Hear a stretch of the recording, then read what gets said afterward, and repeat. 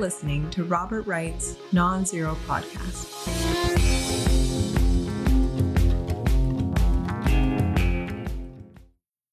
Hi, Nikita. Hey, Bob. How you doing? I am, life just keeps happening. I'm starting to take some comfort in the idea that it's not going to at some point. I'm good. Okay. I'm glad you're good. So let me introduce this. I'm Robert Wright, publisher of the Non-Zero newsletter. This is a Non-Zero podcast. You're Nikita Petrov, publisher of the Psychopolitica newsletter, which coincidentally is a word that appears immediately in your background. I wonder how that happened. You've got the whole URL there, psychopolitica.substack.com. You might, I'm worried. Since this is going to be a split screen, people might not see it. I had worried that the many years of communism in your homeland had maybe snuffed out all self-promotional instincts, but no, you seem equipped to thrive in a capitalist economy. Anyway, you are you used to work with me at Non-Zero. You currently work with Glenn Lowry at the Glenn Show, and you do all your own stuff on Psychopolitica. You're still in Armenia, I gather, having grown up in Russia. And right. we're going to talk about Substack Notes, this new feature that some people say is a rival to Twitter. Some people say it's not. In any event, I think it has tremendous promise, and so much promise that I wanted to devote the whole conversation to it. I know you have written on Substack Notes about some changes that you think would be valuable to the way it works and its interface. I have some ideas of my own.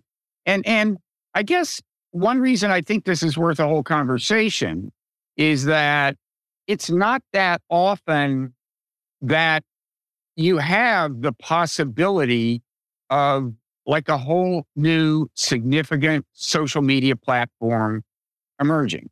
I mean, Elon Musk has provided opportunities for this a few times, not intentionally, I think, but he's gotten people to get, enthusiastic for a while about Mastodon. That has its complications, although it has a kind of potential of its own. Substack has particular resources it can bring to this.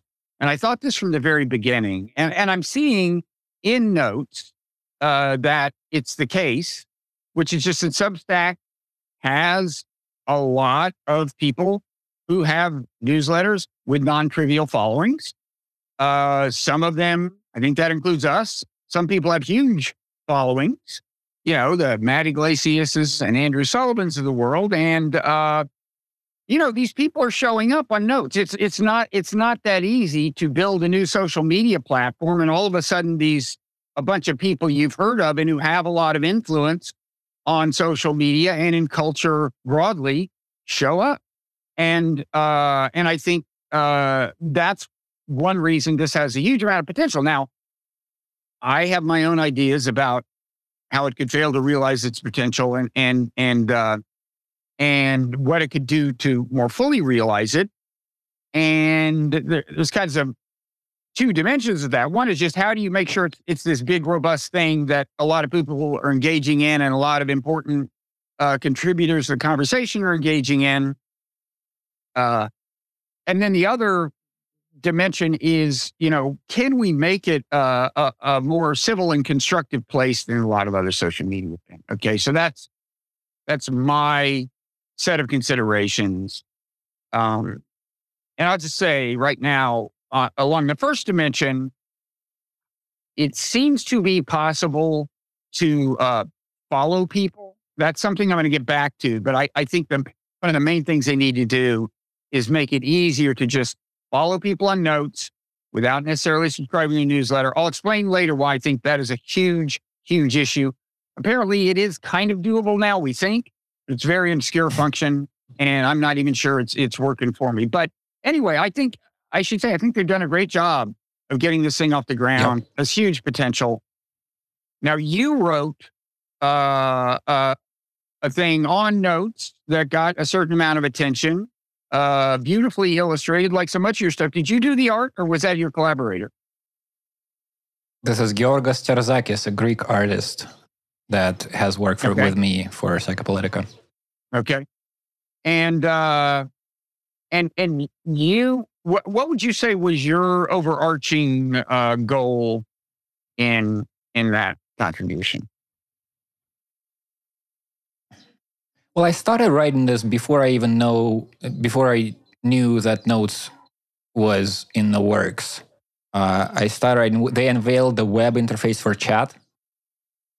And I thought chat had a lot of promise, but it wasn't realizing it. And I started writing on chat, my feedback on that. And then like 2 days later, they unveiled Notes, which is very similar. My feeling about chat was that it's getting Substack very close to what Telegram is. And Telegram is huge in Russia, both in terms... Should we stop and explain what chat is? I have not made use of it, but it's a little different from, one thing any of us on Substack can do is send out an issued newsletter that has a comment thread at the bottom. We can choose to confine that to paid subscribers, open it to all subscribers, whatever. That's a place you can have a conversation. Explain how the chat function, which I haven't made use of, is different from that. So it's in a different place. It's either on the app or, on the web in a different tab. The idea is that you don't write long articles there. You just start a conversation, a little thread. And then comments appear under that thread that you started. So each message that you post as an author, the ones that start the conversation, they are themselves a little post. And then there are comments underneath that. I think the idea is this is for a more rapid kind of conversation, shorter messages, an ongoing kind of thing. I think the interface has its flaws that made it, not. I think there needs to be work done for it to become a properly successful thing. And then with the unveiling of the Notes, there is not a lot of difference between them. I think you need to delineate more and make it clear, why, when you go to the one place, when you go to the other place. Right now, my understanding is Substack stance is chat is for a more private conversation. This is just for your subscribers. Notes is a more shared space, which I think doesn't make a lot of sense, because if that's the difference, then you should be able to just write a note that is subscriber only, or you write a note that is for everybody. If that's the only difference, that's how you make that difference, easy to exploit. But I think with a few tweaks, chat can become a very important part of what Substack offers. Okay. Maybe we should talk a little about the structure of Substack Notes for people who have spent either little or no time there. And I'll explain why I think does have this great potential, even to really eat into Twitter's mind share, which isn't to say, it's going to be a Twitter killer or that's their aspiration, because I don't think that is their aspiration. Substack publishers get a lot of, some of them get a lot of traffic from Twitter. There's a certain kind of symbiosis now between Substack and Twitter, and I don't think there's any great aspiration to kill that off. But I think one thing we should say is that although you said chat is in many ways like Notes, I think what you mean is opening up a chat is a lot like, posting a note and opening that up for conversation. But still, there is a very big difference between being in someone's chat and being on Substack Notes, right? Because that's much more like being on Twitter, where you can tap into a lot of different conversations if you're there. You can tap into a lot of different notes, which roughly correspond to tweets. And So, being on Substack Notes is much more like being on Twitter than like being in someone's chat. And that's, I think it's great virtue. From Substack's point of view, I think one thing it does is expose you to a bunch of Substack publishers. And okay, so here's one difference that I think is smart. Difference between Notes and Twitter is that, on Twitter, this weird hierarchy kind of evolved where a blue check was a godlike status, and then there was everyone else.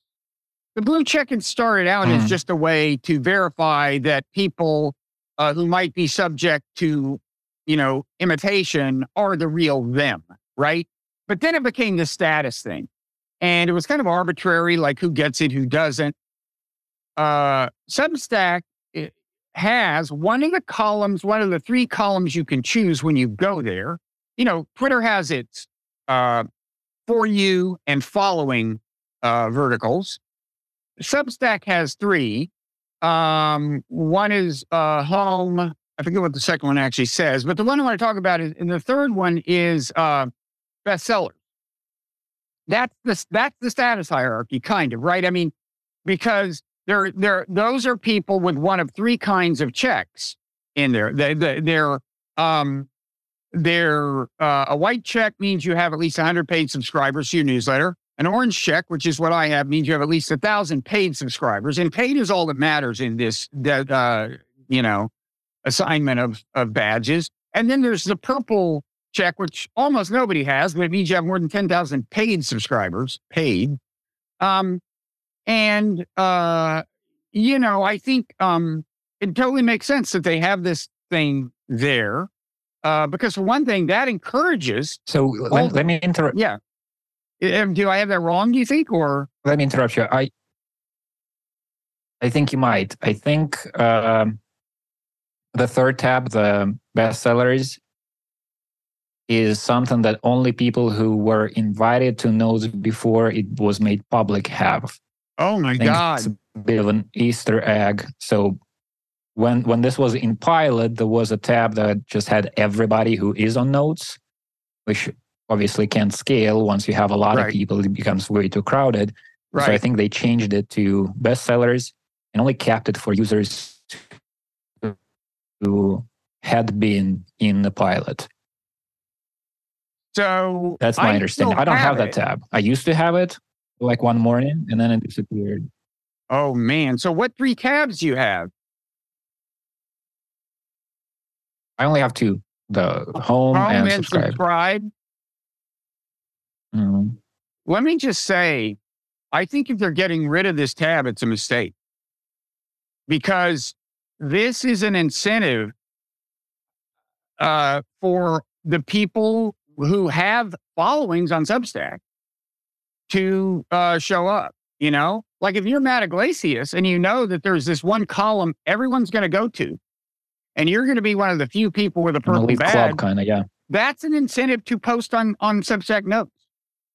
And even, and my having an orange badge, if it makes me more visible, is an incentive for me to post. Now, obviously, you want a lot of people to post, but right now, what I think one of their competitive advantages is that they can give people like Andrew Sullivan and Matt Iglesias and Casey Newton with big followings online to show up. And, I suppose what they can say is, well, we're going to give them this big algorithmic advantage. But this leads to another sermon of mine. It's like I don't think people like opaque algorithms. We want to be able to control. This takes me to the follower question.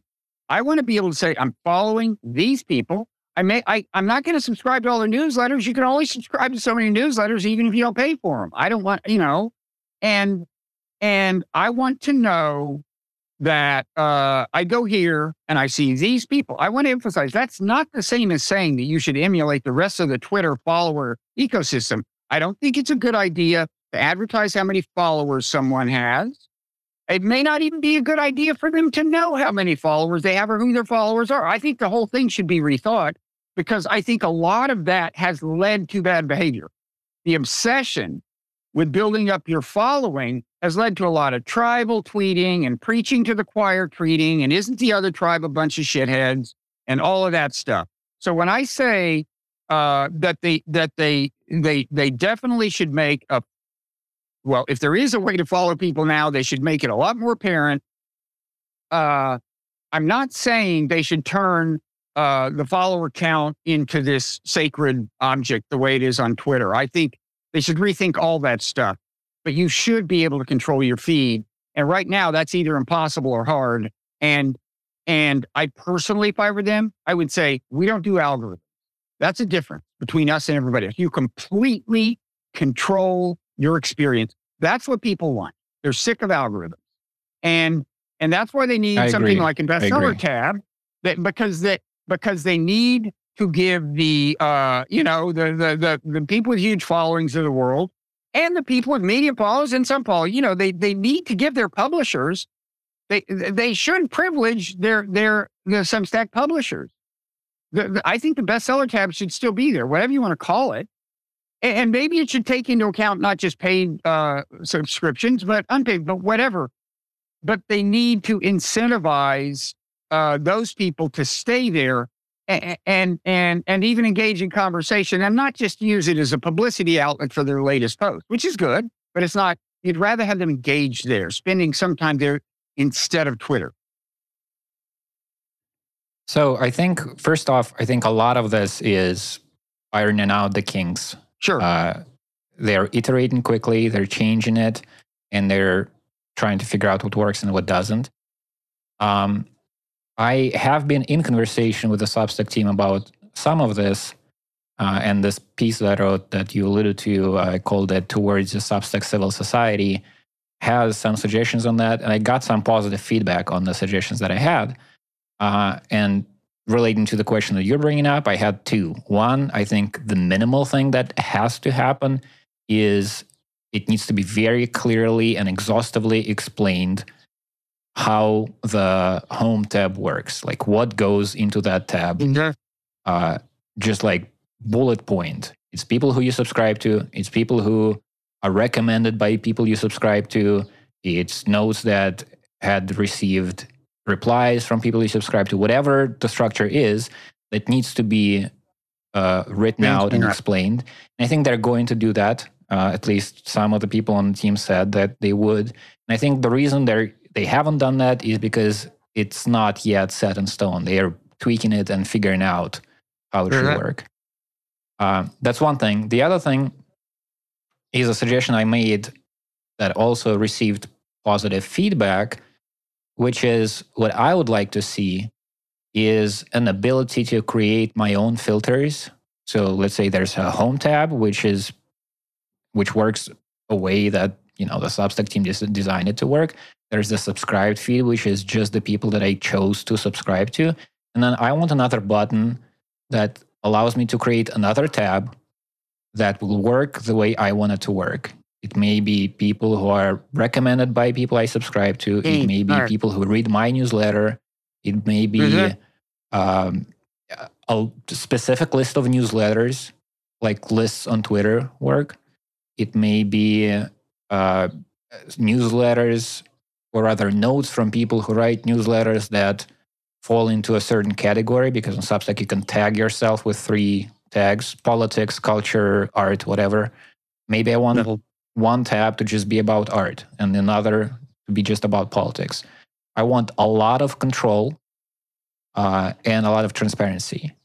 And I think that's in line with Substack overall pathos, their ideology, their stated kind of values.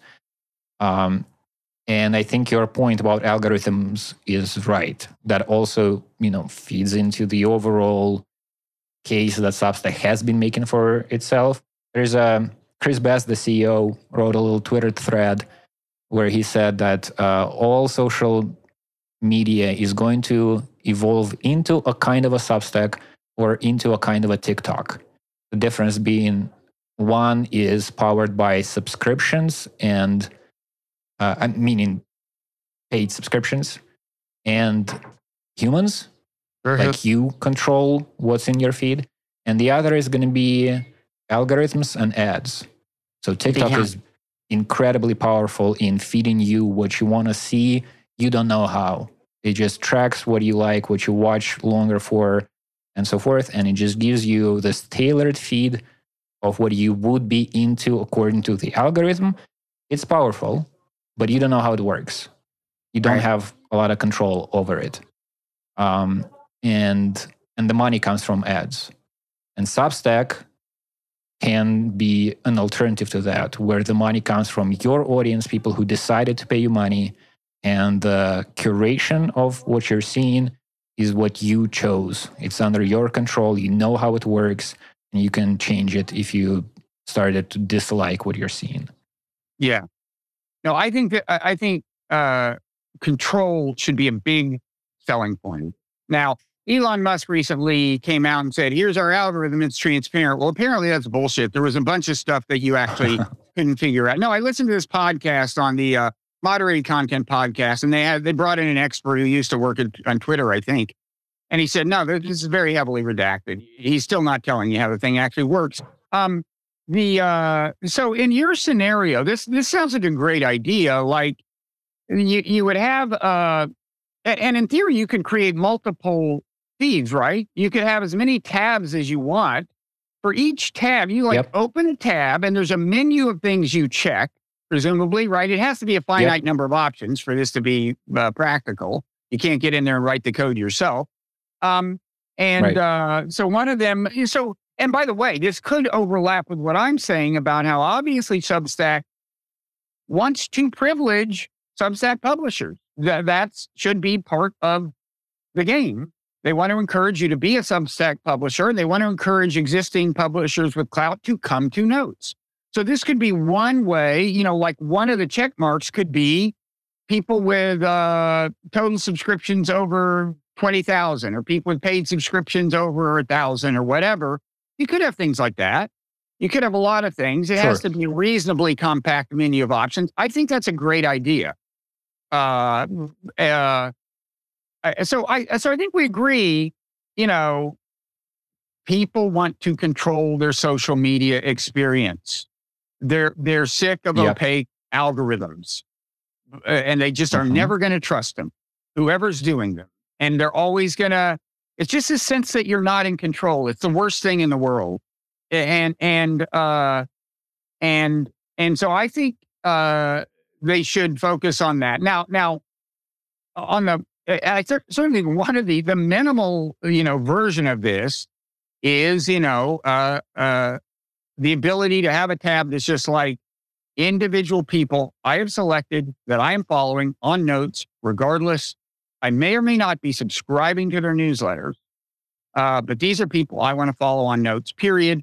We think apparently maybe that functionality exists. Like you click on someone's name, then go to and then after clicking on their name, go to the three dots and click on the three dots. We think if you click something, then they will start showing up in some feed.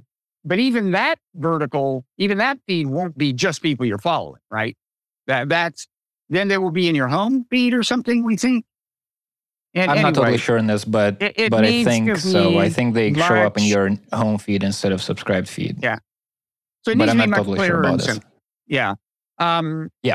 So now before, at some point in this conversation, I want to talk about the challenge of building kind of a culture, like an ethos, like what's considered good behavior.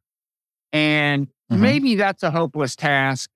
But I think if you're ever going to do it, you do it early in the evolution of a given social media platform. And so I want to get to that. But why don't, before I do, and that's not unrelated to this. I mean, a lot of these things can encourage or discourage good behavior. Like I said, I really think maybe you shouldn't know who is following you or how many followers you have. Think about it. Might be a good idea. Because for one thing, it makes it easier for people to control their experience. One reason, like on Twitter, you don't want to unfollow somebody it's a little awkward. So they've got the mute thing. You can follow them, but mute them. That's one approach. But anyway, there's a lot of considerations. Anyway, I'll get back to the culture issue and even the interaction of kind of structure, interface structure and culture. But why don't you talk some more about things you were advocating in your piece. Because for one thing, you have a lot of experience being Russian. You naturally have a lot of experience with Telegram. Apparently that's like, obligatory if you're Russian. And I don't. I mean, you're the only person I've ever communicated with on Telegram, actually. Right. So if you want to talk about a different part of your manifesto, go ahead. But at some point, you should get to the Telegram part, I think. Sure. Telegram is part of my manifesto. So I should give a little background. So Telegram is extremely popular in Russia. It's a messenger first. So this is like, if I meet somebody here in Yerevan and want to exchange numbers, we don't exchange phone numbers. We exchange Telegram handles or phone number that's connected to Telegram. Telegram did something similar to Substack, to what Substack did in the English-speaking world, I think, which is like reviving the blogosphere. Blogs were kind of going away.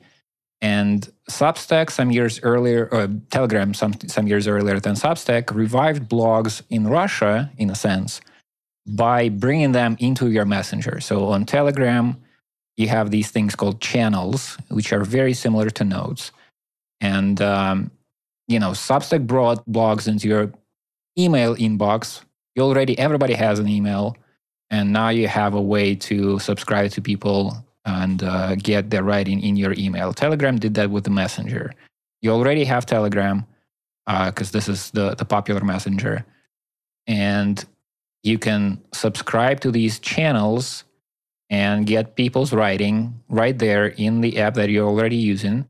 It's a different feel from what blogs used to be and what newsletters are now, because it is in a messenger. There's a different cadence to it. It's usually shorter writing, more frequent. And it became this huge cultural thing. Everybody and their sister have a channel. It's very easy to start one. The interface is very simple. It's like you're writing a message to your friend, but instead you're writing to some audience that you might have amassed. And another, I think, similarity between Substack and Telegram is this avoidance of the algorithm. So on Telegram, there is no I've seen some websites that have a directory of different channels, but they never took off. That became a thing. Instead, the way it works is you subscribe to a few that you found, and then it's very easy to forward a message either from a chat that you're in or a private chat or a channel. It's the same interface. So you're just in this chat-like feed. Any message you want to forward, you click on it and you forward either to a chat or a group chat or to DMs with somebody that you're having. Any message of your own, you mean? Any message you've written, or even a message that you've received? Anything. Somebody sent you something, or you read something in this channel and you forwarded. And this is like a supercharged word of mouth thing, right? So it's the same as telling to somebody in a private conversation, I read this thing, but here it's very easy technologically. And that's how these things grow. So people that I know, I don't know, I don't have data on whether this is the prevalent kind of way of doing things, but I myself and people I know don't subscribe to a ton of channels. But it so happens that, if I forward some, piece of news or meme or something to a friend, it's likely that they've already seen it. Or if I didn't forward it, in the morning to them, they might have forwarded later in the day, even though we subscribe to different channels. Because there's this ease of forwarding, things spread. There's a whole conversation that somebody like you might want to have about whether this is a good or a bad thing. Does it create echo chambers? All these kinds of things. But it does, it's the same dynamic that used to exist in all human societies, where information spreads through people sharing it, deciding to tell something about something. But here it's just this ease of technologically advanced communication that kind of supercharges this dynamic. I mean, doesn't a certain amount of that happen on like Twitter? I mean, if there's a subject that becomes prominent among the kinds of people I talk to on Twitter, it will come to my attention if I'm on Twitter. And, through retweeting mainly or discussing it and the discussion being whatever, it's not through forwarding. But so it's a different dynamic, but doesn't it have to some extent the same outcome?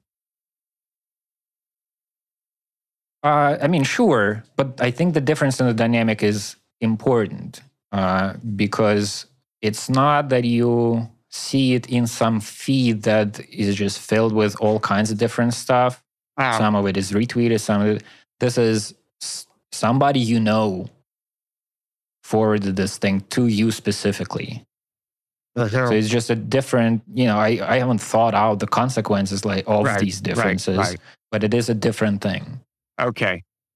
So the individual communications are much more targeted than on Twitter, but the efficiency is so great that you still wind up becoming aware of a bunch of stuff that on Twitter you become aware of through something that's a little closer to broadcasting than private communication. Okay. Yeah. And I guess, it only can work. The reason this is working so well for Telegram is because it's very prevalent. Again, this is a messenger first, and people just have it so that they can talk to their friends and their relatives and whatnot. Sure. And then this broadcasting thing is inserted into it, which Substack doesn't have yet. But I think Substack can get to the similar place from a different direction. So it doesn't have this huge user base in terms of people who are just using it for personal communication. But it has these writers, and if you want to follow these writers, you go to Substack. And so Substack has a chat, works differently. I think it would work better if it became something more similar to Telegram or really just any messenger app. So what I want to see is just an endless stream of messages, a group chat, the way you have them on WhatsApp and whatever, iMessage, I think. And then, you're entering this dynamic from a different direction. So it's, receiving content first, but then you introduce this exchange of messages, DMs and whatnot, easy forwarding, sharing stuff with specific people you want to share it. And then you'll end up with these group chats. You'll end up with private conversations that you're having on Substack. There are a lot of people I know would not have been using Facebook or the Russian analog VK, short for Vkontakte, if not for two people who are still fucking there, right? You don't want to use this service, but there are a couple of people with whom this is your channel of communication, so you kind of stay.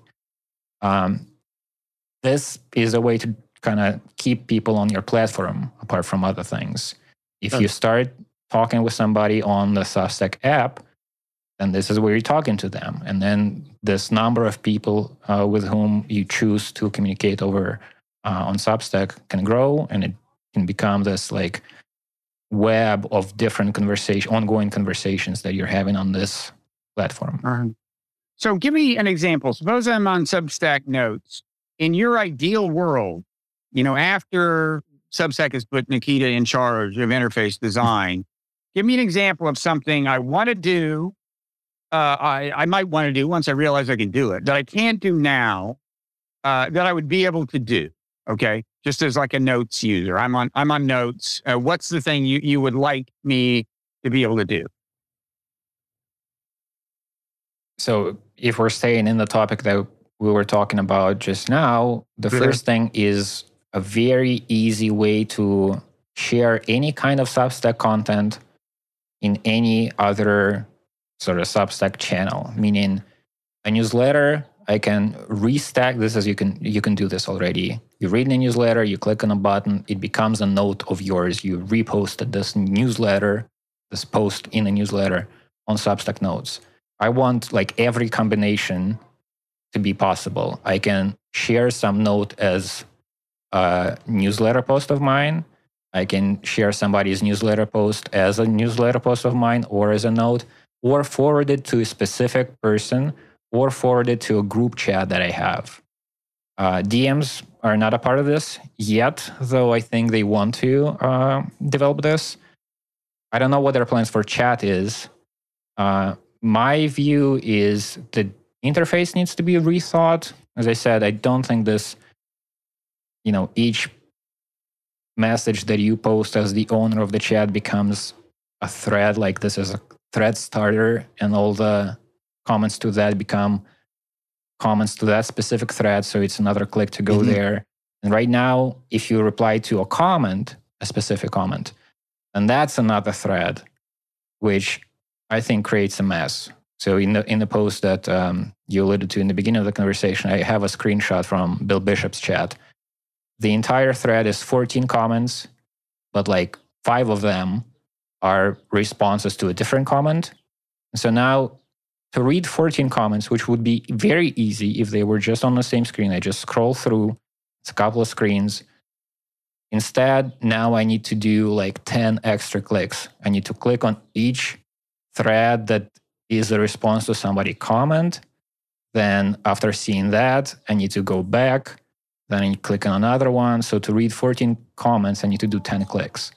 I think that's very messy. And it's a different kind of conversation. So if you have this just, imagine again, WhatsApp or whatever, if you have this like stream of messages without an end, without a structure, then it's a lower barrier to entry. Like if you join somebody's chat, you just seen people are posting things, you might post as well. If in order to post a thing, you need to either respond to a specific thing that's already there, or you start your own thread, but it's like, hey, why don't we have a conversation about what I've got to say? Then, you're turning the attention of people towards you, and they might pay attention or might get annoyed. It's a different social dynamic. If it's just like an ongoing conversation with many people involved and you just chip in, you make write a one-liner, it's easier to become a participant of such a conversation. It's a different social dynamic that I think would be great to have on Substack. And also, the other option, the way chat works now, is kind of how notes are already. So the difference between the two features the difference is not obvious. And I've seen a lot of comments on notes to that extent. Like somebody joined, like, so how do I decide whether I should start a thread on chat or write a note? Really? It's not clear. And Substack's response is chat is for subscribers. Notes is a more of a shared conversation. I forget if we already mentioned this in this chat, but I don't think that makes sense, because if that is the difference, then that should be the difference. A note for subscribers only, or a note for public conversation. That's a visibility setting on notes. That's not a different feature. That's not a different kind of a conversation. It's if that's the difference, then let me choose to make that difference to a specific note, or even create 2 different note channels. Sort of like I have notes that go just to subscribers. I have notes that go to everybody. But like structurally, it's the same thing. So it shouldn't be a whole different feature with slightly different interface. That's just confusing to me. So you want a very fluid experience where you can kind of flow into a lot of different things relatively easily, it sounds like. And I should say, I think, I'm less hung up on that. And it's partly a generational thing. It's like, I'm still having trouble wrapping around my mind around the fact that this isn't a physical object where I open the pages and look at the people content, But it's also the fact that you are. Look, I know a number of people your age. You are particularly facile, like technologically. I've had a lot of experience with you talking things through, and you managing to pay attention to everything I'm doing while also, like, I don't know, writing software, whatever the hell it is you're doing, on your keyboard while you're managing to stay engaged in a conversation. So, different things, for different people. It also, well, it's a lot of things. It's also, we all use our newsletters in different ways. I'm a little more old Sure. school. It for me is more of a publishing experience than a communication experience. Although, I look at comments and I engage sometimes, but it's still, some is generational. Some is just different cognitive styles. I don't think if I'd been born the year you were born, I still wouldn't be as facile as you are with interfaces and stuff. But well, the broader point, I guess, is there are a bunch of things on Substack. It should be intuitively clear when I use which function and how they all work together. That's the broad point. Then you can develop that further into a bunch of different ways to go about it. But I shouldn't ask people in notes, wait, so how are notes different from chat? How do I do this? It all should be very intuitive. Of course, most people who go to notes have no experience with chat, right? I mean, that's the hope, is that a bunch of people will show up at notes and that's going to draw them into the Substack ecosystem. That's one of the big hopes. And so that may not, be a question that occurs to everyone. I mean, I will say, in terms of the overlap of our obsessions, I think the other thing you talked about, where you can create as many tabs as you want and go through a checklist and prescribe the characteristics of a given tab, I think that's genius level stuff. And Substack should really pay attention to it, because that's a real differentiator. I mean, I haven't been on Facebook in years, but I don't think Facebook offers you anything like that. I know Twitter doesn't. Now, Twitter does have lists, I will say. I just realized while you and I were talking that, when people on Twitter say, they used to say it more because it was a little less clear what you could do. When they say, what if I just want to follow people I want to follow? Actually, you could always just start a list and do that, I suppose, on Twitter. So there is a certain degree of customization on Twitter.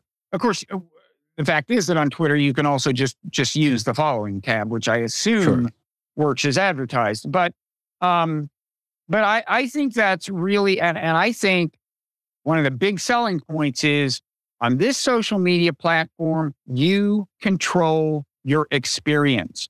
There isn't any mysterious algorithm at all, period. And I know there's a temptation. I know there's a temptation if you're running this to, because look, there are ways they can use an algorithm to generate more paid subscribers for newsletters. I'm sure that's possible. But I really would advise resisting the temptation and just say, we're fundamentally different. I think that's the way you get a big influx of people and turn this into a huge thing. It's part of the way. Controlling your strength. And the thing I'm obsessed over, which is just make it clear how I can follow individual people and then have a vertical where that's all I see. That is a subset of this larger concern about control of your experience. And I agree. And I think that's perfectly in line with what Substack has been saying from day first. They were saying, we are trying to develop a tool where readers and writers are in charge. We just are trying to make it easy. So that just follows, I think, from the premise of Substack. Now, well, go ahead. Go ahead. I was just going to say, there is now an algorithm at work on Substack Notes. Is that the home page, the home vertical includes algorithmically generated content?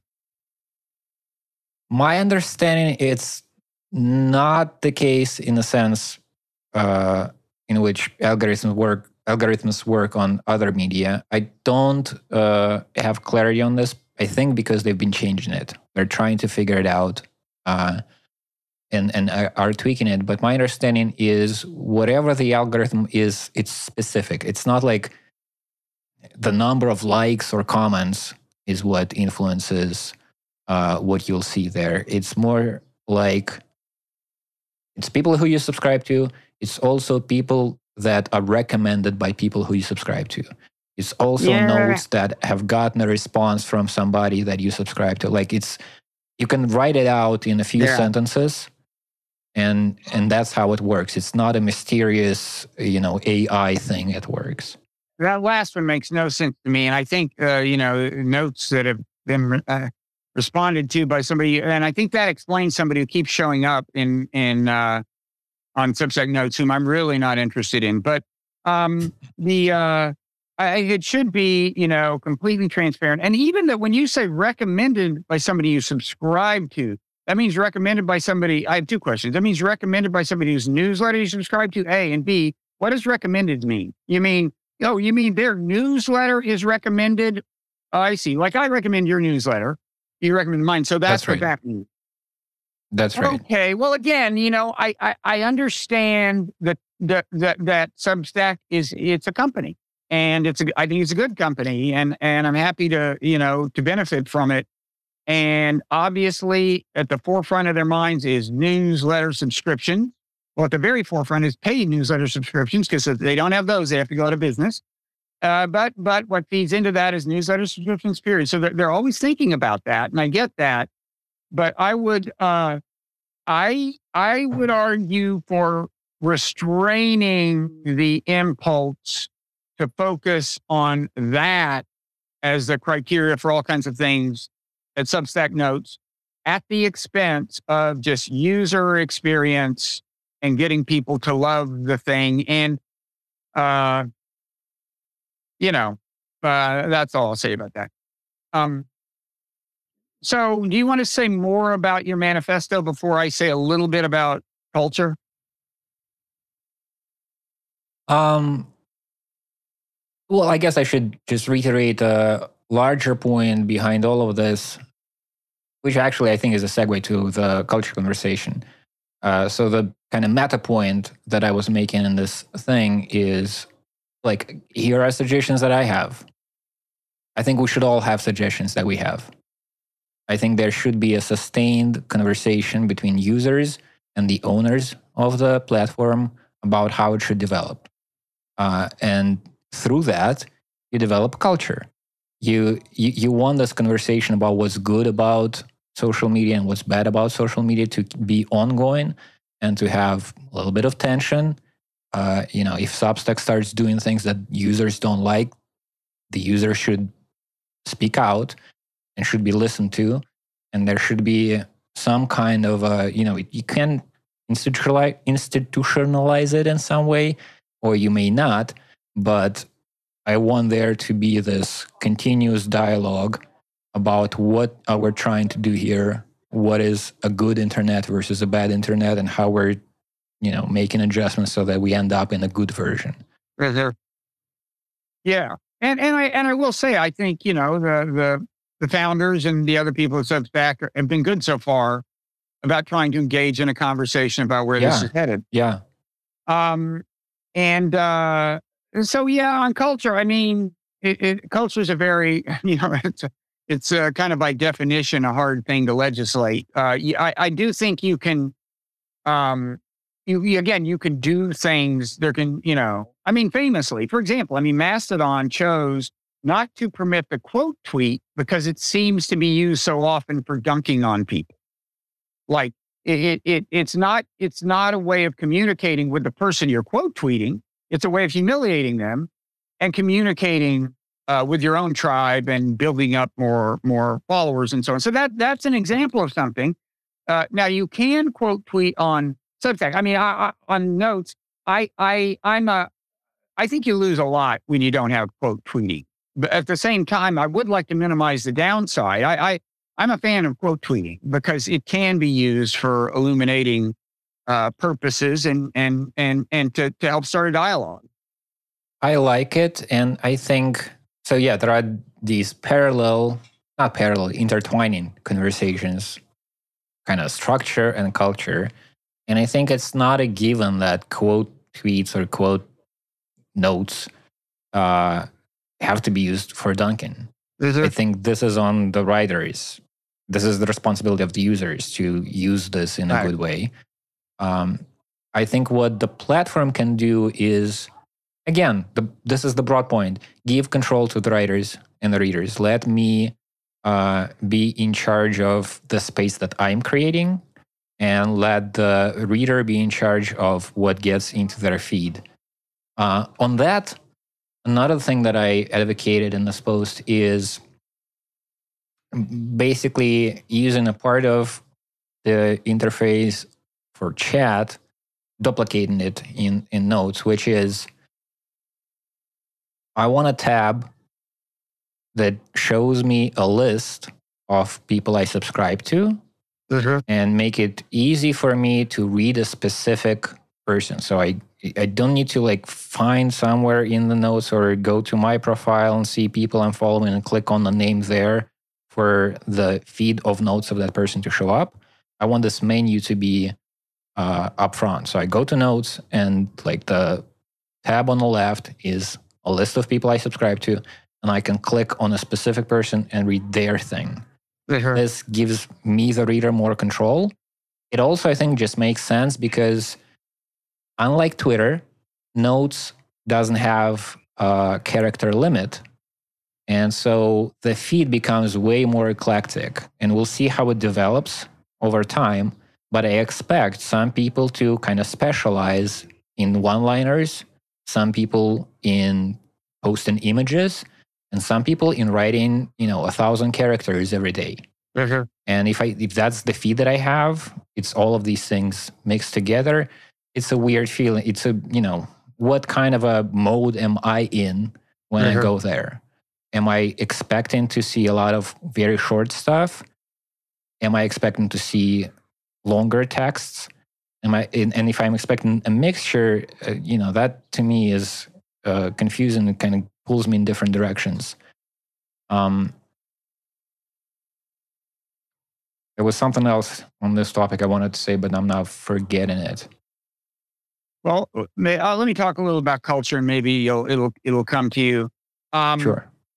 Just that, in my ideal world, one kind of difference of attitude, something that would distinguish this from kind of typical Twitter attitude, is when you post something, when you write something, you always kind of have an audience in mind, whether you're thinking about it or not. And this is one of the great challenges of writing, is figuring out, well, who is the audience? Obviously, it's going to be an oversimplification unless you're writing to one person. You have to have this kind of aggregate, theoretical construct in mind. And of course, a lot of bad writing comes from just not doing a good job of this exercise, like not understanding who your audience is, what they do and don't know, and so on. But I digress. I think there's, if you pay attention, like you're on Twitter or something, I think you'll notice that, okay, here's the audience I have in mind. And way too often, I think the audience you have in mind with Twitter is the people who already agree with you, right? And I think that's partly because Twitter incentivizes that. Because if you immediately get a bunch of likes, who are you going to get a bunch of likes from? Immediately, you're going to get a bunch of likes from people who don't even have to really process what you're saying. They get the vibe. They also hate Donald Trump, or they also hate Joe Biden. That's all they need. They may take a closer look and retweet. And to some extent, that's intrinsic in a platform that has likes and retweets, right? Actually, no, it's intrinsic. Remember, at one point in Twitter, if I recall correctly, likes gave you no amplification of visibility. It was just retweets. Liking something was almost a way of signaling to the person that you liked it. It was almost private communication because it didn't amplify the thing algorithmically. There was retweeting. And even in that system, obviously, there's some tribalizing tendencies, right? What I've just described, like, let me preach to the choir, preach to the converted, that's going to work in an environment where there's just retweeting. On the other hand, it's going to work even more if they start using likes for algorithmic amplification. So this is an example of something where the structure of the social media site can influence the mindset.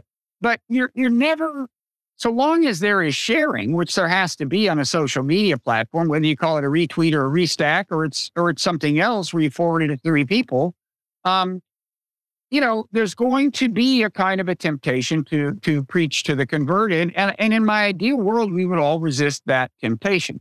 But this is also why I say maybe we shouldn't know how many followers we have, because that's another thing that encourages you to do inflammatory tribal stuff. That's the way you get your follower count up. I mean, even if you do this careful thing that is aimed at convincing people in the other tribe, best case is they go, hey, maybe this guy's got a point and he's not a total asshole. They're probably not going to follow you. So long as follower is a big target of your follower count is a big target, I think that's probably going to be a bad thing. But, there's things you can do. Anyway, in my ideal world, we don't think, okay, I just want to impress the people who already agree with me, or give them new rhetorical ammunition that they can use in further amplifying our talking points. In my ideal world, you imagine in your head, there are some people who may not agree with you, but if you don't sound like an asshole, they'll give you a respectful hearing. And, to some extent, if that is ever to become prevalent as a mindset, it has to be kind of a cultural thing that is reinforced normatively, right? Like, and that includes both positive and negative reinforcement. It includes saying, I really respect this person, just saying it to other people. I respect this person, saying it where they can hear it, because that's positive reinforcement. Like, this is a very impressive, note. Like, it's not tribal. They're making good points. They're doing it civilly. So you give them positive reinforcement. There's also negative reinforcement. I mean, that has a place in any culture where you shower disdain on, stigma. I think stigma is mainly misused to inhibit legitimate speech, or largely misused. Like if you say, I think maybe expanding NATO wasn't a great idea, and somebody calls you a Putin apologist, that's misusing stigma to inhibit. And there are examples on the other side of the argument as well. There's always stigma can be used, from either side of any argument, but that's a misuse of stigma. But, it's like, that guy's an asshole because he stole my money. No, that's a good use of stigma. That guy's a thief. A thief is a bad thing. That's a good use of stigma. And I also think it would be good if, it's tricky to get in the game of denunciation, but if sometimes you signal disapproval from just a cheap tribal note. I mean, I was thinking, like, could it be that on Substack notes, a form of derogating someone becomes saying that's Twitter-like behavior? Like, like, I can see that. I can see that's that. That's a form of tribalism I can get behind. It is like you say, it's not something I'd see on Twitter. Come on. Well, let's have an honest conversation here. I mean, acknowledge the strong points that are being made by the other team, and and argue forthrightly. So I would like to turn, use various forms of the word Twitter as a way to stigmatize people. I think I've seen that a little bit during the pilot. Let's make it happen. Yeah. This is Twitter-like. Okay, so I have a few responses to this. So one is the thing I already mentioned. If there is a way for me to navigate through specific things that I subscribe, specific like channels of nodes that I subscribe to, and the owner of that channel has capacity to ban people, delete comments, etc., I think that could be a good thing in the realm of what you're talking about, which is, again, like I want to have control and I want to be able to enforce my rules for conducting ourselves within my little channel, right? So you might start subscribing to those where a good conversation is happening, not subscribe to others. Obviously, there's going to be the opposite as well, but at least I want to be able to preserve my little garden. Uh-huh. That's one thing. And then kind of an opposite of that. So in thinking about how culture develops, I think one way is through public conversation between people with audiences that know what a good conversation is. So and Twitter is bad at this, partly because of the character limit, partly because of the way a conversation is structured. Like, it's not threaded and it's difficult to navigate. But like, I've never seen a really good substantive discussion on Substack that is not also doesn't also have this mess of comments attached to it. On Substack, because there's no character limit and the interface is cleaner and easier to navigate, you can have that. And then it is on the users, on the writers and the commenters to model what a good conversation is. So you can engage with somebody you disagree on about whatever NATO expansion, and you do it civilly. And, you like comments from other people who chime in that are in the spirit of a good conversation, and you ignore those that are not. And through that, you encourage a certain way of speaking. Uh-huh. That I think can be a good thing. And then the third thing I would just wanted to quickly mention is, like, a lot of how a certain social network works is determined to some extent by the way it's set up. That's not all. There's also just things that emerge naturally through how people that are there early do this, how people who come later do this, just through a natural kind of exchange. And my example for this is, so the Russian social network VK, which is short for Vkontakte, which means in contact. At first, that was a complete clone of Facebook. Just completely stole the thing and did, with slight adjustment, a version of it on the Russian internet. But even then, Facebook and Vkontakte had different audiences and different ways of speaking emerged. Facebook had more like Western-oriented people because it is a Western, product, and the interface was in English at first, and so forth. Vkontakte early on, their first kind of influx of people were students. So you would have like groups for your, you go to university, your class is there, and that's how you build a network there. Over time, it changed. It's not like Facebook. It's not exactly like Facebook anymore. And the audiences further diverted. But early on, it was the same thing, just with different audiences. And they were talking to each other differently. Uh-huh. And every social network has its own, you think of Twitter, you know how people talk on Twitter. You think of Facebook, that it's slightly different there. And some of it is just because it kind of happened that way. Like the people who went there early on talk to each other this way. And so now with Substack, with notes, we're in the early stages, and what culture we establish early on is going to have a major influence of how this culture is going to look down the road. So I think a lot of it is on the users to behave, basically. Yeah. A couple of thoughts. One, just quickly, as it just occurred to me, a thing I've been wondering with Substack forever, and a lot of people have, is like, one version of this is the kind of a group subscription model where, maybe me and 5 newsletter publishers who have something in common in terms of culture or ethos or something, maybe ideology, get together and they offer a subscription that costs less than it would to subscribe to newsletters independently. There's that. But it just, I think they have it. Do they have that now? I think so.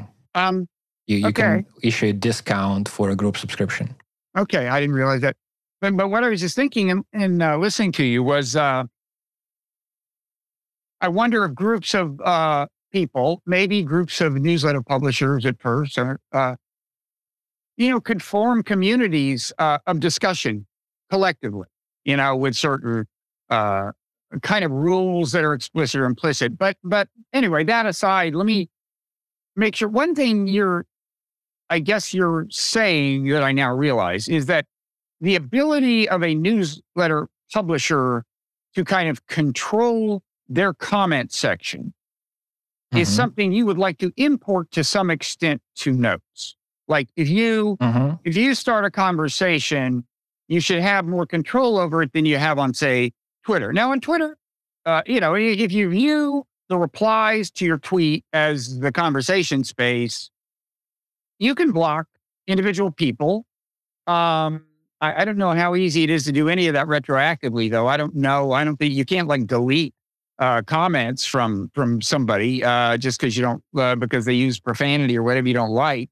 So anyway, I now see why some of the things you're saying, a lot of things you're saying would be challenging to the people at Substack, and one of them is this whole question of, well, how much, this is kind of a radical idea. If you can create this space on a social media platform that you have godlike control over, right? It's that would be kind of a new thing for most of us, at least for the platforms we're if what you're familiar with is like Twitter and Facebook and Instagram, whatever, that would be kind of a new thing, right?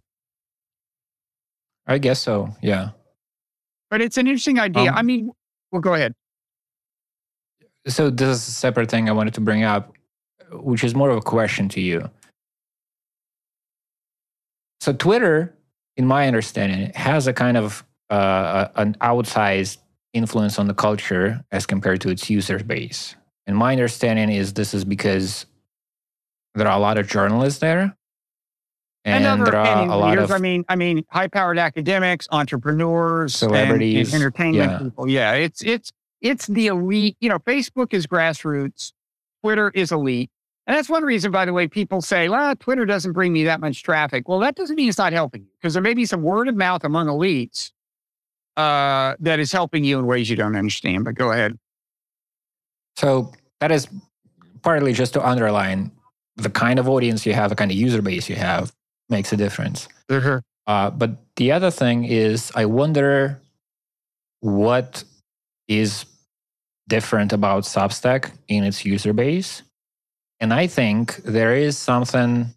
So Substack, people, there are a lot of journalists who left not just Twitter, but their jobs to start a newsletter at Substack, to build a little business of their own, which they control. And there's something that goes with it culturally. So you're attracting kind of entrepreneurial people who want control over their email list, which something should be underlined as well. And it's kind of in tension with this idea of following but not subscribing to the email. I think a big selling point of Substacks is you control the email list. So if at some point you decide that Substack is not going the direction you wanted, right, you can just take your subscribers with you and go wherever you want. And you can even take your financial relationships with them. That's right. Export the Stripe contracts and go wherever you want. If you can follow on Notes, but not subscribe to somebody's newsletter, how do you take those people with you? That is a difficult challenge that I know that people at Substack are aware of, and they're trying to figure it out. But I think we shouldn't lose this idea of, I can take my people and go somewhere else if I don't like this anymore. But back to my original point, Substack attracts certain kinds of people. One kind of such people is entrepreneurial writer, artist, whatever, who want to build their own community, their own subscriber base, establish ways things are done in the comment section, and so forth. And that seems to me to empower this kind of ownership of the culture. Like if you have these people who left other places because they were not happy being edited or with the algorithm or censored, shadow banned, etc., these people will want to do their thing their way. And I think that gives a certain impotence to, that's not the word, impetus, to, Those are different words. To build a culture that you want to build around yourself. Yeah. And then, start collaborating, networking, and all that. But it starts with the individual wanting to do their thing their way. Yeah. Now, so let me say a few things. First of all, on the elite point, this gets back to a huge advantage that Substack Notes has over any other kind of upstart social media platform. Okay. The fact that they now have a lot of people publishing newsletters, many of them with non-trivial followings, some of them with huge followings, means they have all these elites in a lot of spaces, not just, journalists. They have, they have novelists, they have artists, they have, that's an incredible. Patti Smith of What's all that? people. Patti Smith of all people. Patti Smith has a newsletter? Yeah. Yeah. It's like, it's like Seymour Hersh, Patti Smith. Oh, no, I saw Mark Cuban on Substack Notes this morning. The owner of the, I was wearing my, I had a Mavericks thing on earlier. Anyway, it's a huge advantage. And again, this gets back to one point I was making, like, okay, so apparently the bestseller column that's still on my version of Substack Notes is no longer there. Okay, but I do think and I'm sure they're thinking about this.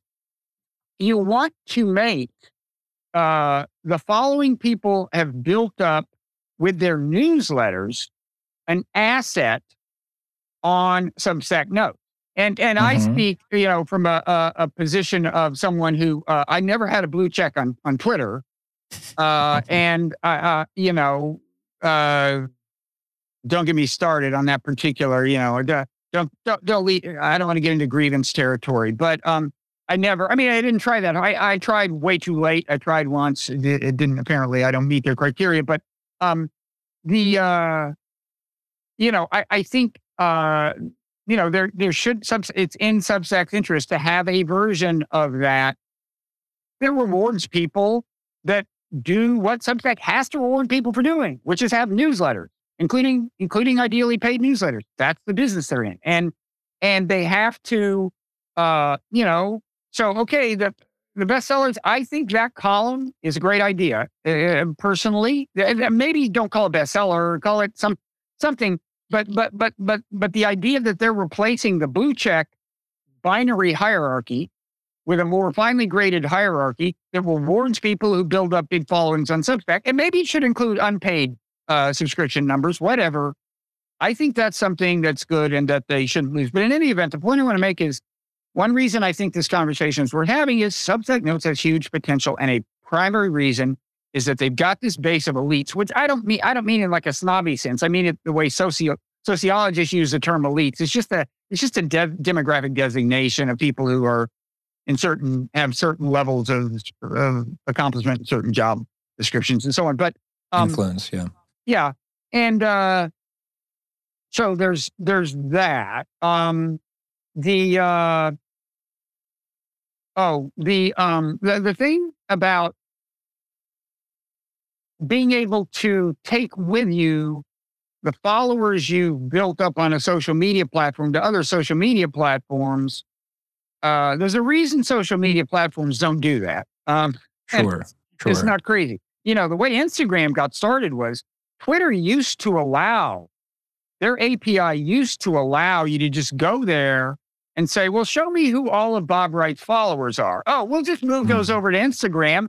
Now Bob can move over to Instagram and have this huge following. Well, no social media platform in their right mind can permit that. I mean, in a better world, they might be able to, but obviously, if you are, a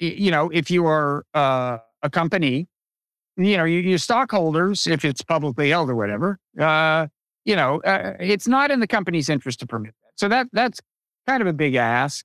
And I think Substack should be applauded for making it so easy for newsletter publishers. As you said, you can take both your subscriber base and your financial relationships to another platform. Now, that reminds me, like, one thing Substack Notes, I think, is going to accomplish if it succeeds, and I think the Substack app has accomplished some of this, is like, if you ask, well, why shouldn't I just go to some other platform other than Substack? For a while, I don't think there were a lot of really powerful answers to that, but there are increasingly. And one of them is Note. Is like, we have Notes. The upstart newsletter company does it. We have an app. And I'm starting to get non-trivial traffic from my Substack app and to my newsletter. And so, that's what they're building here. It's smart, and I hope it works. One last thing I want to say that just what you were saying kind of triggered, and in a way, it's just reinforcing. In a way, it gets back to my original point about followers, making it easy to follow people. Substack's original instinct was, instead of it saying, do you want to follow this person? It will say, do you want to subscribe to their newsletter? It's fine. It can say that if you want. But you got to understand, not that many people, there's a limit on how many newsletters, even if they're free, anybody wants to subscribe to. I understand the impulse, but the reason I think the following option makes sense, which I think now exists and now kind of exists and didn't exist. I'm not clear, but I think they had to be persuaded to make it exist, even to the extent that it exists. And now I just want to say, this is, again, is part of a much larger thing, which once I started thinking of this as a very fluid place, the way you want it to be, I just think one way to put it is, sure, the kind of positive reinforcement Substack would most like from this is people immediately subscribe to a bunch of newsletters. But I think maybe in the long run, a better way to think of it is just, it's a place where people discover people they like to communicate with and they like to hear from. And many of those people have newsletters. So don't worry. This is going to lead to a lot of subscriptions, but also a lot of people who come here just and don't have newsletters, they're going to start building up followings and they're going to start newsletters. And I think they should think of it as just a way of people discovering people they have things in common with, people whose content in one sense or another they respect. And I think the rest will magically happen in a certain sense. I mean, obviously, you have to structure it with the ultimate long-term goal in mind of increasing newsletter subscriptions. But I just think, focus on user experience. It's like, be the opposite of Microsoft. Okay, it's like what is the purpose of Microsoft Windows 11? So far as I can tell, it's worse in every respect than Windows 10 as a user interface. I mean, I exaggerate, but what is the point? Well, apparently the point is that now every time I start my computer, they shove some shit in my face no, Xbox. I've said no to Xbox every day for the last fucking year, okay? It's not going to happen. Stop it. And that's Microsoft's way of thinking. They don't think about user experience at all, so far as I can tell. I'm exaggerating again, but like, just be a great place to be. Yes, set up the channels that steer people toward becoming Substack publishers, and the rest will magically happen. And do whatever you can to. I mean, honestly, look, the world needs saving. I mean, my whole apocalyptic rant, but the world needs saving. And by the way, I'm watching The Sacrifice by Soviet director Tarkovsky, when he did Oh, yeah. Stalker. Yeah, I haven't seen it, but yeah. Definitely about the apocalypse. But one of the just big problems is the whole the psychology of tribalism. And I think, whenever it's possible, it'll also be good for the platform. People ultimately don't like the experience of being in the middle of the kind of tribal conflict that they are fueling, even as they don't like it, So that's my read. Yeah, I agree. There was something I wanted to say Uh,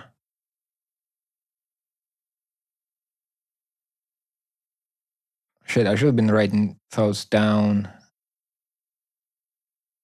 Oh, so on the follow versus subscribe and on the evolution of notes, which we will witness,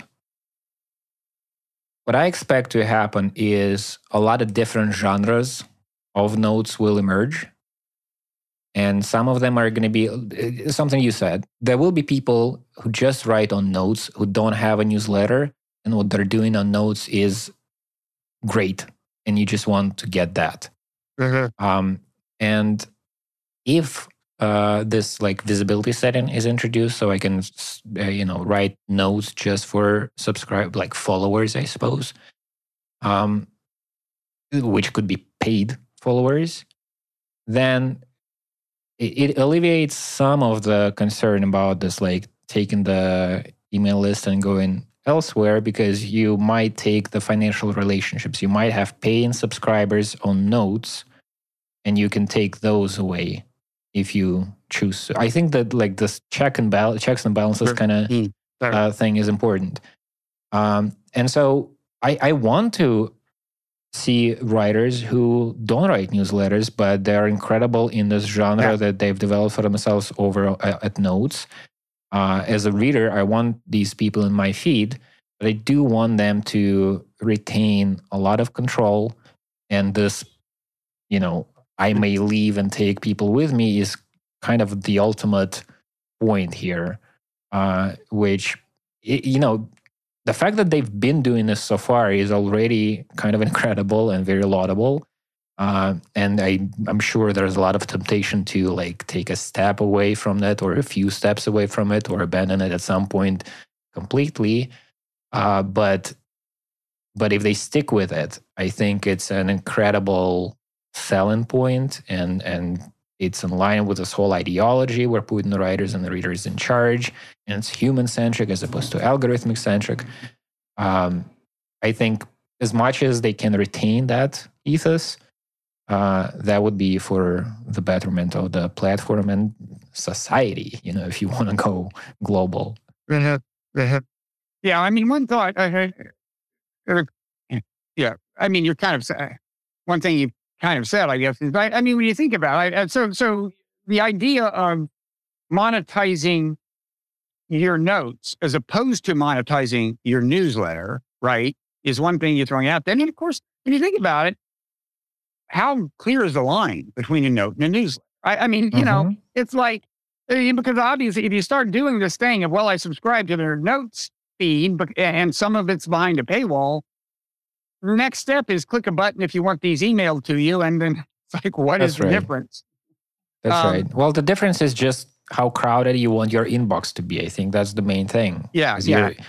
I will subscribe to way more people on notes than to newsletters, because at some point it just becomes untenable. I use my email for other purposes as well, and I don't want it to be too crowded. And on notes, I go to a specific place where this kind of contact is what I'm getting. Yeah, it's weird. I wrote a piece for Slate eons ago recommending that Twitter do this thing where it was back when they were going to expand the character count. Anyway, the idea was, no, you leave it at 140 characters, but then you can click for elaboration, and it drops down, and there's more. And then if you want to make it even longer, you click again. But at that point, you go to like another space that's more like, I didn't mention Medium, but it would have been like Medium. And then I said, like, you can monetize that, but what I had in mind was ads. But the point I'm getting to was that, Twitter, the reason Substack is thriving is because, Twitter failed to do the obvious thing, which is to realize, wait a second, we have a ton of aspiring writers using our platform. Is there a way to harness this and help them monetize it? And they never did it. And Elon Musk, in fact, killed the Substack rival that they had bought, Review, and the newsletter, well, the first thing he did. And now I think, I'm happy to say, I think it's almost getting to be too late, because of things like the Substack app, Substack Notes. These are competitive advantages Substack is going to have against any upstart, which I think is, I applaud, partly because I'm on the Substack platform. But anyway, anything else you want to say? I already said that. I suppose I'll throw in one more thing just to kind of reiterate my point that a lot of this culture, how we behave, is really on us. It's not on Substack to make people talk properly and civilly. They can build structures that would incentivize this or make it easier for you to establish the norms you want. Wow. But a lot of it is on us. The one of the reasons this is on my mind is there's this guy who died recently in Russia who was he's like a writer and who was a noticeable figure in the kind of early internet in Russia. And I saw a conversation about him, and somebody said, like him or not, he was a major influence in this like budding internet movement early on. And then somebody else said yes, and it was a bad thing because the Russian internet, like on the same platforms, Russians are less civil than English speakers. It's more toxic in the Russian speaking internet part of the internet. Sure. And part of the reason for that, I think, is because these early people who were there, when not a lot of people were on the internet, they got into this. It was like you were supposed to be edgy. You were supposed to be cynical. You were supposed to shit talk. Like banter was a thing.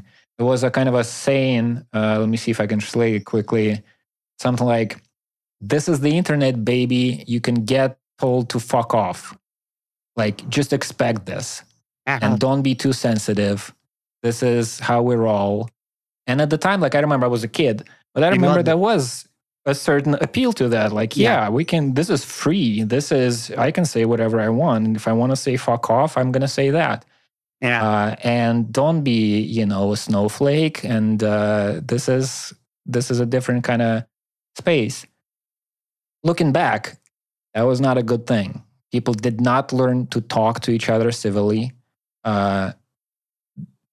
This embrace of a cynical shit-talking kind of attitude did not lead the Russian internet or Russia more broadly to any good place.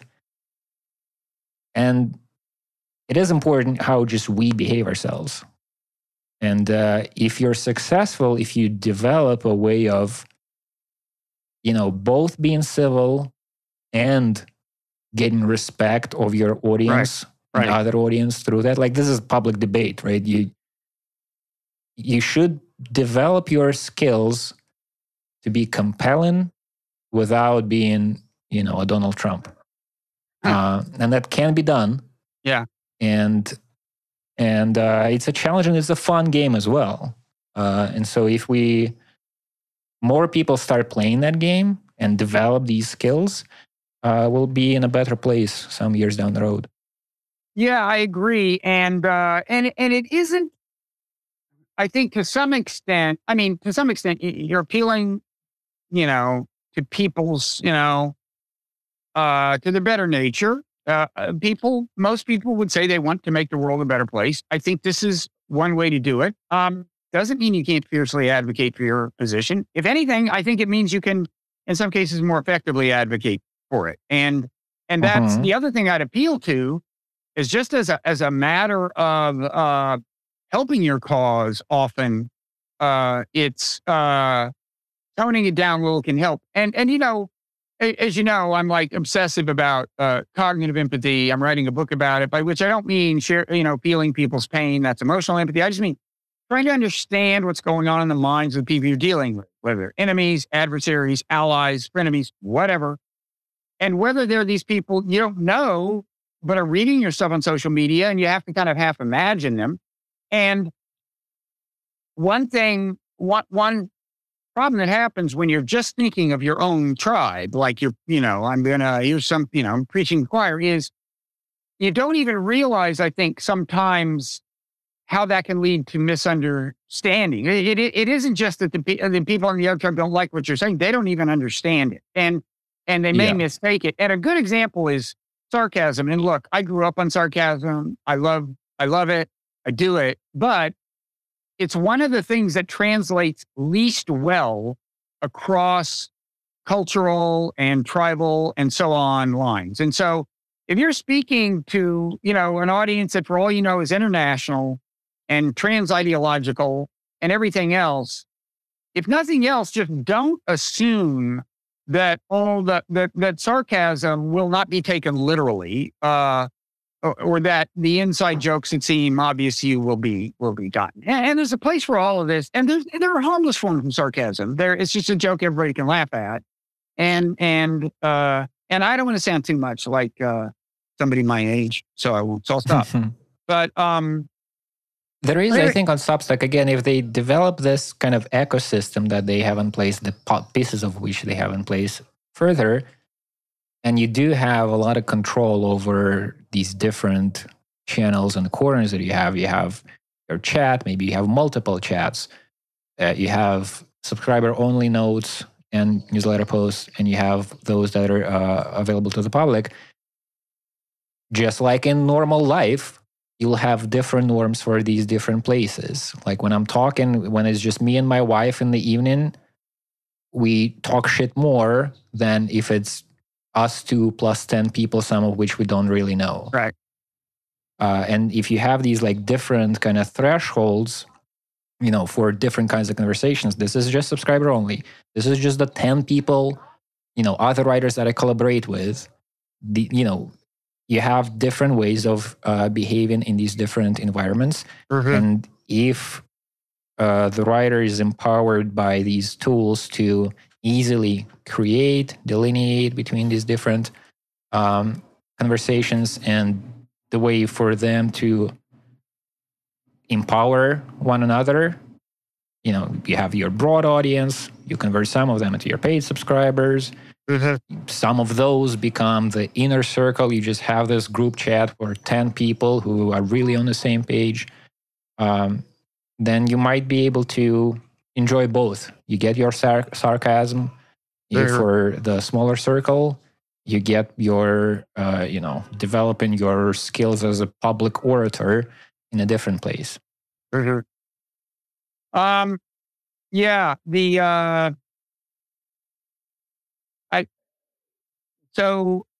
I think the other thing we both agree on is that everyone should subscribe to both the Psychopolitica newsletter and the non-newsletter. So that's a reasonable note to close on. But I do want to say one other thing. I know I've said this 5 times. I want to say it in a slightly different way. Okay, we're going to end this conversation.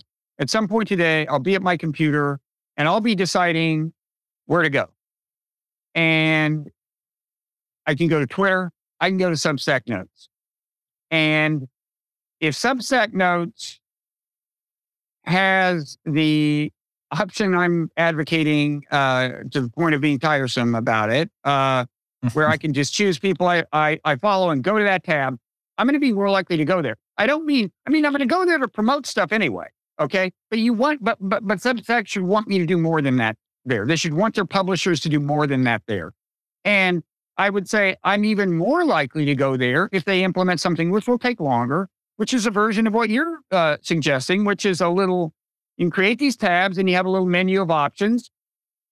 They're not totally on like Twitter lists in the sense you can have multiple lists, but those are one-dimensional. Each one is just a list of people you follow.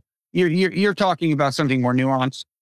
And I really think they just should imagine a lot of people making this decision. Which platform do I feel like going to? And I'm going to go to the platform where I think I'm going to find a lot of interesting content. And the more control you give people over their environment on that platform, the more that's going to be the case. All right. Agreed. So anyway, I think we both wish them well, and that's the reason I want to have this conversation. And also, we should remind people that your post on Substack Notes is called, well, if they go to your feed, Psychopolitica, Nikita Petrov. Substack.com. It's a newsletter post that I restacked on Notes. And it's called Towards a Substack Civil Society. Right. By the way, the final question. They don't have handles, right? So like I can't name check you in a way that my note will come to your attention, or can I? They do on the web, and it's going to come to the app a little later. They're working on it. What is my handle? Is it the name of my newsletter, or what? What is it? What is my what would you write to make sure I see the note? I think it's your name. This is also something that they need to figure out. Like right now, I think the relationship between these different entities, the author, the newsletters that the author contributes to, I think that's a little confusing, but I'm sure that's going to be ironed out. Yeah. But I think right now the handle is like, if you want to tag me, you start typing my name as opposed to my newsletter. Okay. Well, there's a lot on their agenda, and they're, not a huge company. They got, they're lean and mean. So it's going to take a while. But I think they're, acting in good faith, and they're paying attention to the feedback. And I think they're doing a great job. Yeah. They're not totally there yet, but they're moving in the right direction and at a good pace. Yeah. All right. Well, good luck with everything. And we'll see you down the road. Yeah. Talk to you soon.